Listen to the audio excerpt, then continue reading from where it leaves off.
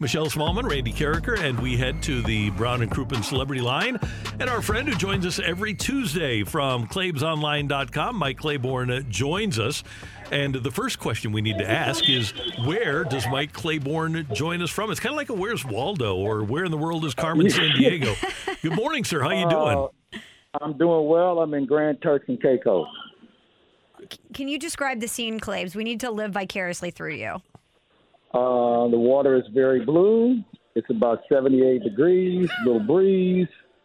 I haven't started consuming any beverages yet. I just finished working out, and I'm in a store buying my significant a nice gift. Very nice. Mike, it just got up to 12 degrees here. Heat wave. Really? Hey. It's 12 degrees? Oh, yeah. You gotta be kidding me. No, we aren't kidding you. Holy cow. Oh, man.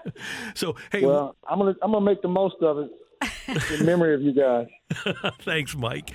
Hey, you have a great grasp of St. Louis history, and there's so many ways we can go with this. But Michelle just asked the question, if you could redo any sports move in St. Louis history, what would it be? It could be a player thing. It could be a team thing. What would it be? I would have built a stadium and an arena downtown. A stadium for the football Cardinals? Yeah. That's what I said, too. When we had the chance to build both of them at one time, and the mayor at the time decided that wasn't a good idea, I think it really set us back dramatically. That was Randy's first answer to Claibs. But what about a player acquisition or a deal that was struck? Because the reason it got brought up is one of the questions for the fight today was about Tom Glavine. And Randy, you can go ahead and tell him the story. But we were saying that the Cardinals had the opportunity to get Tom Glavine and pass. So I was wondering if there's one move as far as a player's concerned that you could go back and redo. What would it be? And Claibs, you remember Ron Caron, after Glavine got taken by the Kings, Ron Caron calls Del Maxwell and says, "You got to take this left-hander from Boston. You got to take Glavine." I remember, Mr. Caron was such a huge baseball fan, so he was really into that deal. Boy, that's a good question. One I'd like to have back. How about the one where, what did we trade for Mike Heath? That was Joaquin. Yeah, well, we had to make that move because he became unglued. So Carlton trade. Carlton trade. Although at the time it looked like it. They were fighting over money, so that was an issue.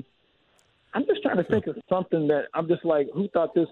Basically, what you're saying is who thought this was a good idea trade. Huh? And Mike, I got another one for you, and this is when I told Michelle. Is especially after talking to Judge Houston, the Blues offered Curtis Joseph and Rod Brindamore as arbitration compensation for Brendan Shanahan. And Lou Lamoriello says to Judge Houston, "Hey, I just took a goalie in the first round, and it was Martin Brodeur." And Judge Houston told me if the Blues would have offered Paul Cavallini and Brindamore, he would have taken that package. Wow. Yeah, that would have been something to have both of those guys on the same team. That would have been something. I think when you look back, I think the Blues trades were the ones that probably stood out more as far as why. Why did we make this deal? Yeah. Because, we had multiple owners. You go back to Harry Ornette and some of the things he did, some of the moves he made strictly for financial reasons. That circus that came in here with Dave Checkers and John Davidson, that was not what I call one of the better times in St. Louis Blues history. But I think I'd have to look at probably a Blues trade. How about Royce Clayton? Yeah. That was one that, we probably could have done without. And it wasn't his fault. He just was traded at the wrong time of his career. Yeah, good call. Claib, some movement on the baseball front after discussions between the Players Association and the owners yesterday. Evan Drellich of The Athletic sums it up pretty nicely, but the players are no longer asking for free agency to be tied to a player's age rather than the amount of MLB service time. That was a pretty significant concession that they made yesterday. Both sides talking again today. Are you viewing that as a positive, that the players took something off the table in hopes that the owners may do the same moving forward? Well, you know what? It's one of those things where they're talking, and I think that's the most important thing here. Giving and taking at this point, that's something I think we have to wait and hold on to.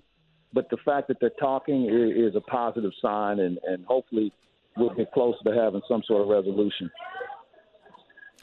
And it seems to me as if even if they can do it by March 1st, here we sit on January 25th, if they could get to March 1st, we could still probably play a 162-game season. That's my deadline. Do you have a drop-dead date for a 162-game season? No, I don't. I'm just, you know what? I'm at this point where whatever happens. I just want to see them get it together. And like I said earlier, because they're talking, I feel better than I did this time last week. Hey, Claibs, what do we got on ClaibsOnline.com right now? Well, the two-man game with your new producer, Matt Rocchio, and Bob Ramsey this week. We'll do a little huddle up with Howard to look at the championship games this week. By the way, was there ever a better game on Sunday? I think that's number one in my book. Yeah. And there was no loser in my opinion. Well, there was obviously a loser, but, I mean, both teams played their hearts out. And that's something that I think I'll come to appreciate. But we'll do huddle up with Howard this week and talk about this weekend's games, which should be fabulous. Claibs, real quick, what did you think of the NFL overtime rules? Is that something that you would like to change? Yeah, we got to change it. You know, I think both teams should have the ball once. You know, the way college does it, something I could probably live with. I just don't think a coin flip can decide a team season like that.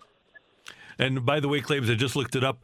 The second rounder that the Cardinals took in 1984 with the seventh pick in the second round was a guy named Matt Kinzer, who never made it to the majors. That was seventh in the second round, and then Glavine went 19th in the second round to the Braves. So Ron Caron was right. Oh, boy. Yeah, you're right. He was. He was right about a lot.